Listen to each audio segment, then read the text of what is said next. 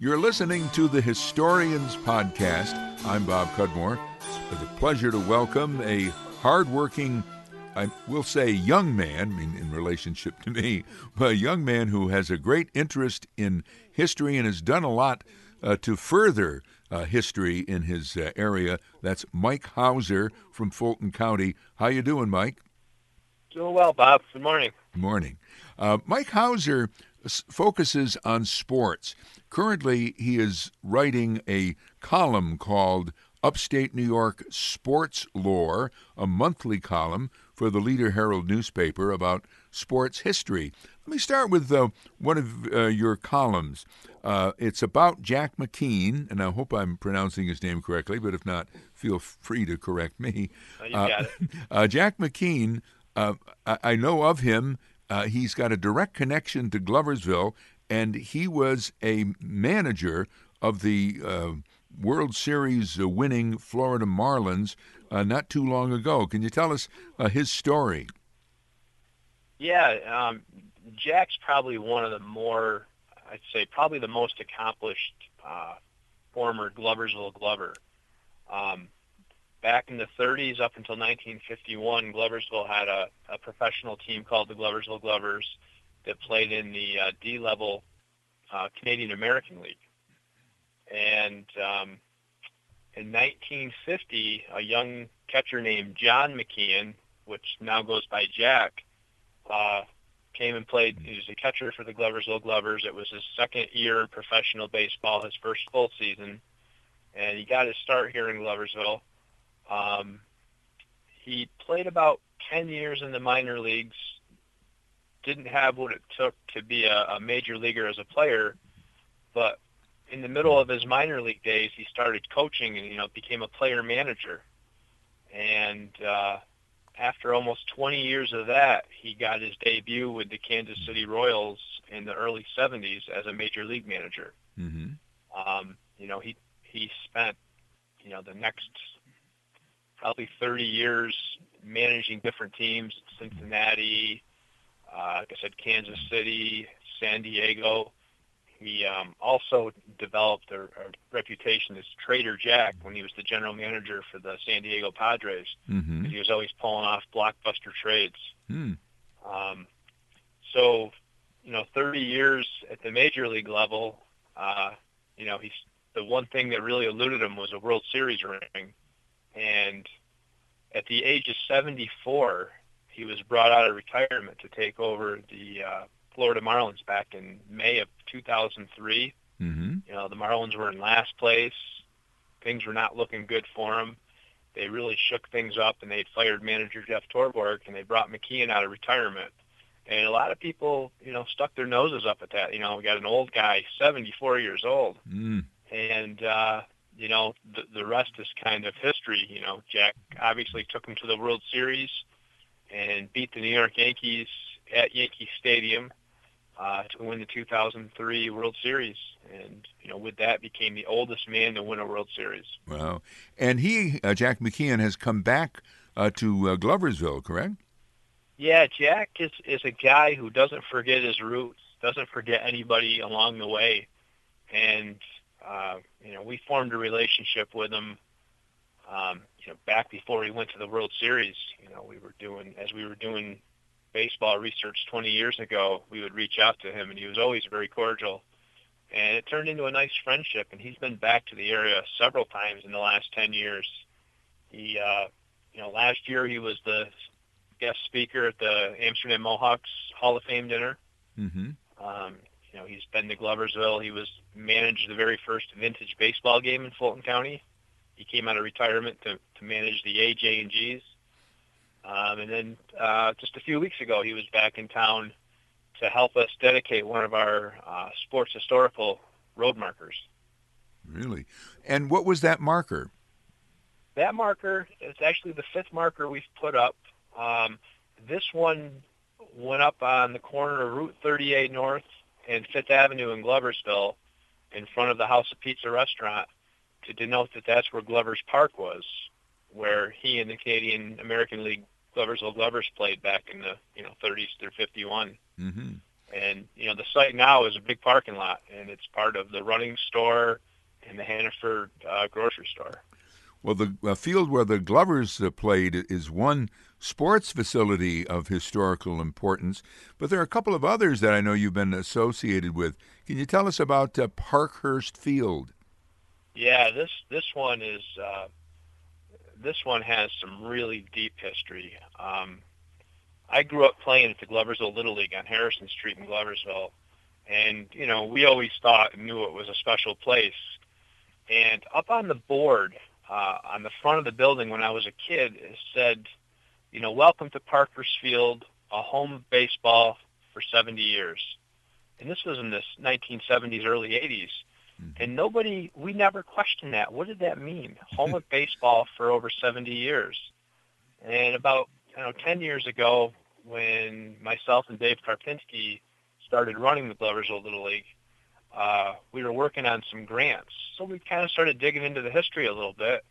And what we found was that slogan had some serious meaning. The ballpark had actually opened up in 1906. And it was a professional baseball stadium, home to the AJ&Gs, which was the Amsterdam Johnstown Gloversville team, which played in the New York State League. Mm-hmm. So professional baseball has been played at this site for 110 years now. And the railroad ran it for some time, the Fonda, Johnstown, and Gloversville Railroad? They actually are the ones that founded the team. They just leased a big piece of farmland on Harrison Street, and what they were trying to do, they strategically picked that spot. It was between Gloversville and Johnstown, and kind of central to Amsterdam, and it was also, it butted right up against the FJ&G railroad line. Mm-hmm. So what their vision was they could make money on gate, selling admissions.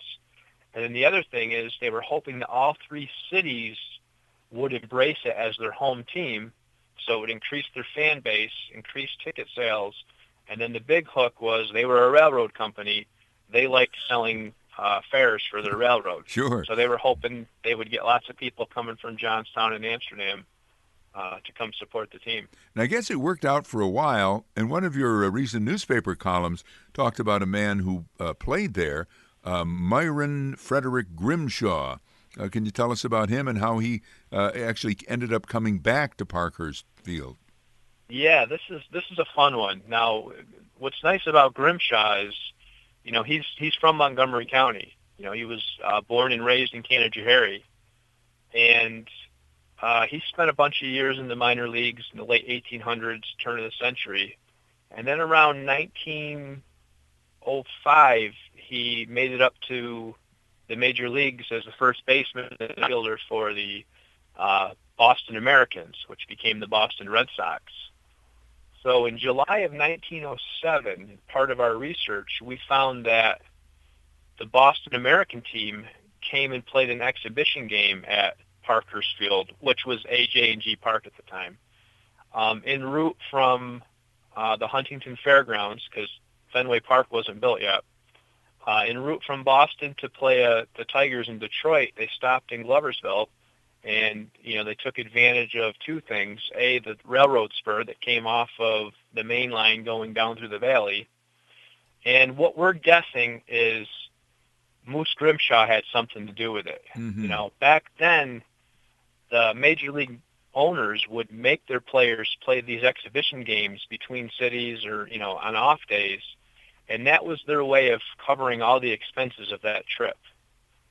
The gate money they got from these exhibition games paid for their hotels, the train fares, and their meals for that particular road trip. Mm-hmm. But what we're guessing is, since this was a brand new park, it was state-of-the-art at the time. I mean, anybody building a stadium in the Northeast would come here to look at this.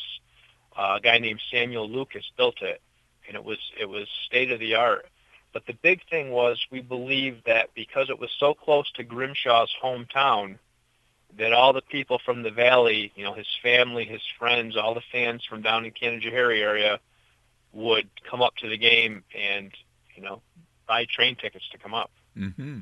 And it actually worked out just the way they had hoped, because there was a huge crowd. And they say, one of the articles we found on a quote in the Leader Herald back then was that, it was well worth the admission to watch all these major leaguers play. You had Cy Young, who didn't actually play, but he was a player manager, so he was here. And, by that time in his career, he had won almost 500 games. So he was a well-known figure in baseball. But they said getting to watch Moose Grimshaw play shortstop, which he normally never did, was worth the admission alone. Very good. So he had a lot of fans here. So what you had asked was, later in life, that's a pretty neat connection. But when his major league career was over, around the mid-teens, we had when professional baseball left, we still had a semi-pro team called the Danforths. And Grimshaw came up here and he tried out and made the team. And then the following year, he was the player manager. Really? So he kind of ended his career up here. Now, tell us about the transition. This field was started by the Fonda, Johnstown, and Gloversville Railroad, and they called it A, J, and G Park, and then it became Parkhurst Field. Who was Parkhurst? So the E.S. Parkhurst Textile Company, you'll actually see an old rundown building that's vacant on the corner of Harrison Street and Route 30 in Gloversville. They owned that whole corner, and they bought the AJ&G Park as kind of for a recreational thing for their employees, to play ball, to have picnics on weekends. They had some community gardens in the area. And, while professional baseball left, semi-pro came in, and then for the next, 30 years, it continued to host exhibition games, world-famous exhibition teams, Negro League teams, Cuban teams would come and play here. And it was around 1916, when the Parkhurst family took over, that they renamed the park Parkhurst Field. Mm-hmm. How is it operated today? Is it the Little League that owns it, or? So the Little League owns it today, but it's kind of neat. What happened was, in 1955, when the Gloversville Little League officially started, that park had sat vacant for several years, and it was just one field. They approached the Parkhurst family, who let them take it over, and I don't know if it was $1 a year, but it didn't cost the Little League anything. Mr. Parkhurst, who would actually be the grandson of E.S. Parkhurst, continued to let the Little League use it up until the 1990s. And it was at that point when the Little League board of directors came up with the idea. They saw that Mr. Parkhurst was getting up there in years, so they approached him about buying the property from him. So the Little League did a fundraiser, and Mr. Parkhurst gave him a good deal on the land, and they officially bought the property and now own it. We'll continue with our conversation with sports historian Mike Hauser from Fulton County in just a moment. I'm Bob Cudmore. We've been producing the Historians Podcast, a weekly podcast, since 2014. We've interviewed authors of history books, representatives of local history organizations like Mike, and when you're online, you can take a look not only at the current edition of the Historians Podcast, but also previous episodes are archived. And once a week, in addition to debuting a new podcast, we now debut, if you will, or move up to the head of the line, a podcast from the past, a new popular feature we call From the Archives. All of this takes money for production expenses, and I'd encourage you to make a donation to our GoFundMe campaign. It's easy to find online, gofundme.com/historians2016, and you can make your pledge. If you'd rather just send a check, please make the check out to me, Bob Cudmore. Send it to 125 Horstman Drive, Scotia, New York, 12302.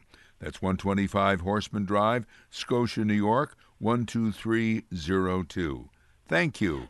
And let's get back to our Historians Podcast interview with Mike Hauser. Talking about Parkhurst Field up in Gloversville, you have a museum there, do you not?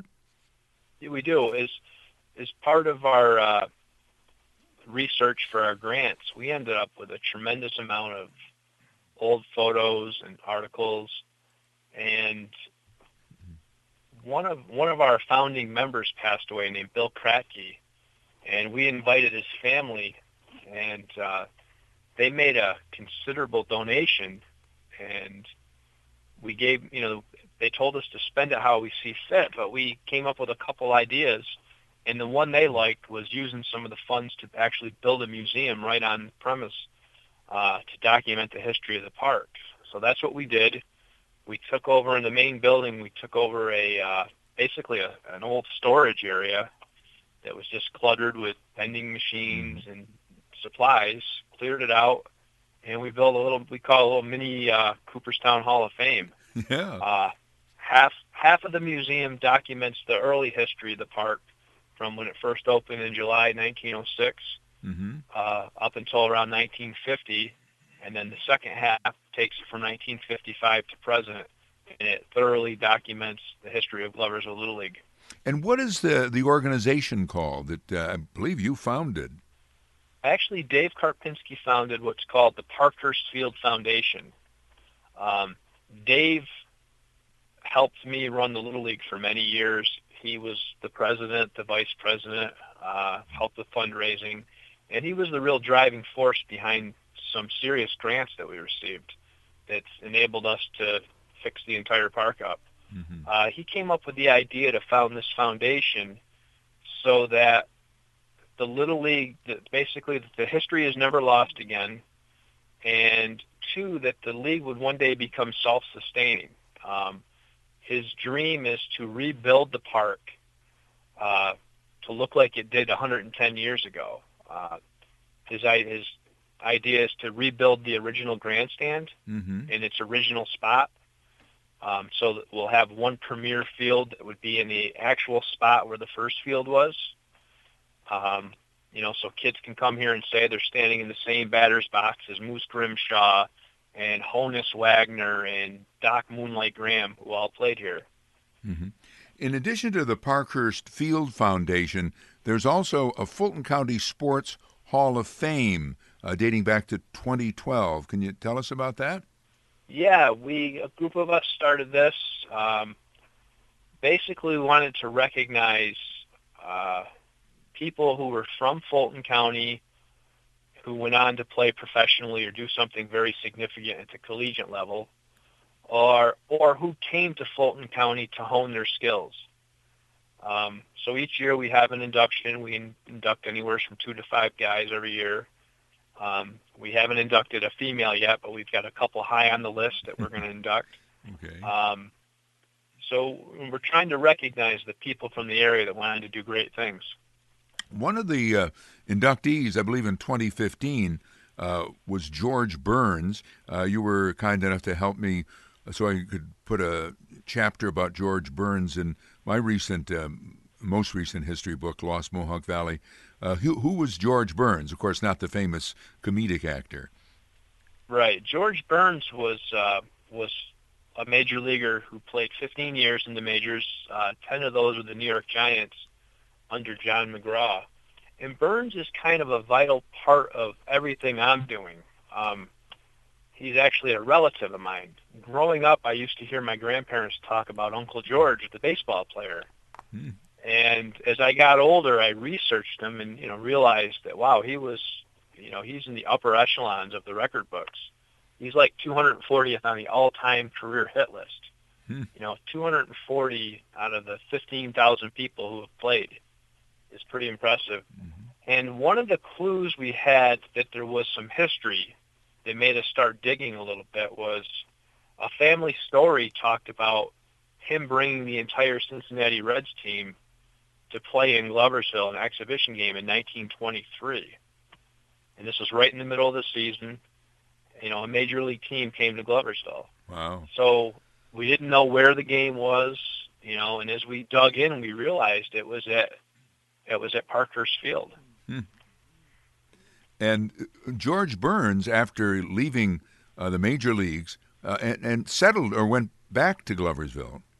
Yeah, he was actually born in Utica, and the family kind of worked their way to the St. Johnsville and Little Falls area.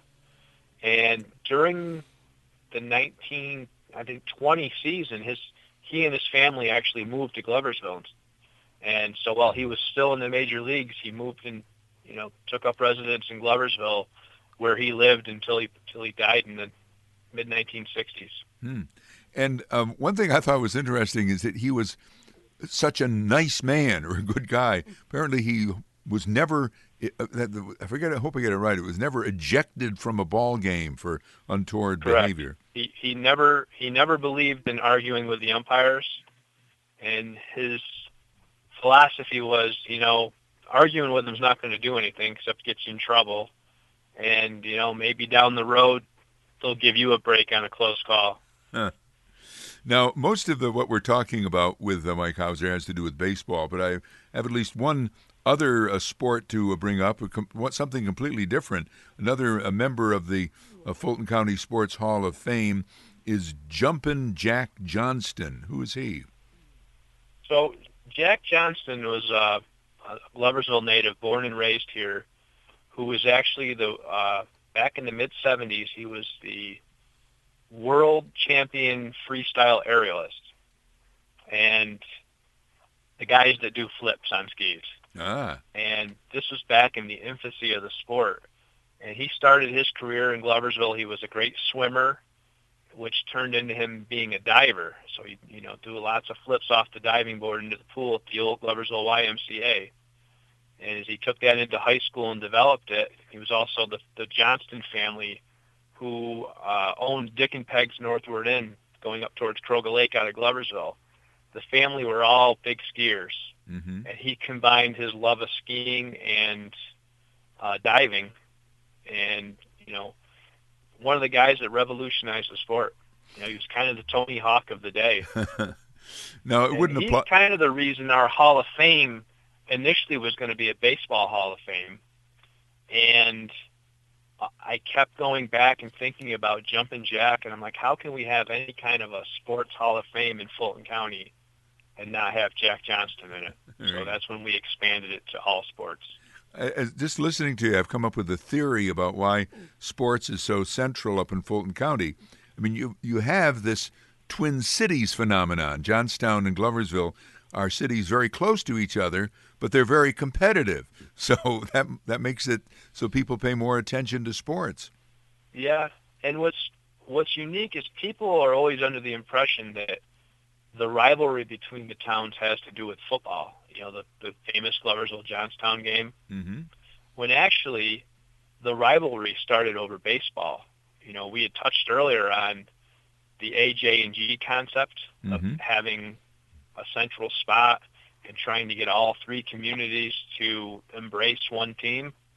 Well, it backfired because the fans from Johnstown found out that the fans from Amsterdam were paying different rates, and the fans from Gloversville, that everybody was paying different rates for the train tickets, and hostility formed out of that, and hard feelings.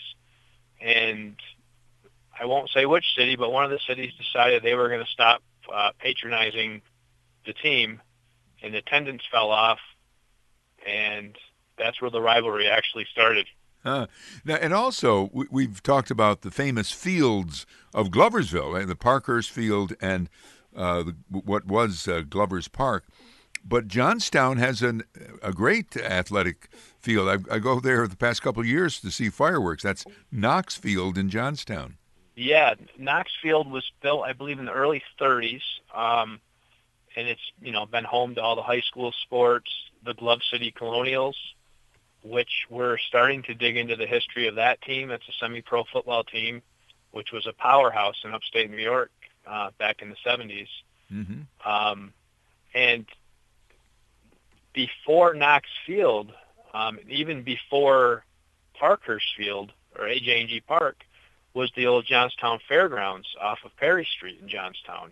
Mm-hmm. And they actually, the team that came to Gloversville in 1906, had actually played at the Johnstown Fairgrounds. And in 1905, they were the New York State League champions. Wow. What's next for your various endeavors here? The Parkers Field Foundation, Fulton County Sports Hall of Fame, and even for your column, Upstate New York Sports Lore. Well, with the Hall of Fame, we want to continue to honor, our athletes who went on to do big things.